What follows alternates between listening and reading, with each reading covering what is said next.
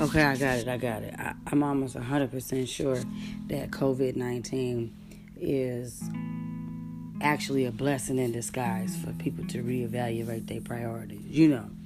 When you stand on the block all day and you just tired of the same thing coming up to you, asking you the same favor over and over again. You've been standing out there for months. Your bag probably come up short. Sometimes you be on point. Sometimes you break even. Sometimes you actually stack up and then lose all the shit when you go shoot craps around the corner. But best part about the coronavirus is you ain't got to deal with them same fiends no more. Because if they cough on you, you going to punch them. I'm just saying, you're going to get it right on out the way. Or you ain't got to worry about going to the detail shop this week because ain't nobody getting their car detailed. I mean, they might be getting their car, disinfected, but they not getting their car detailed. Not like they want to. So ain't no more ecstasy lane parties.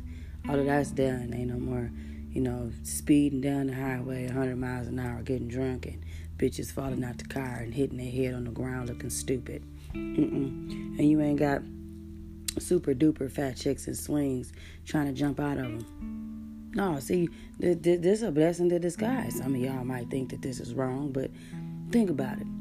The crossing guard ain't walking so damn slow to get them kids across the street for school.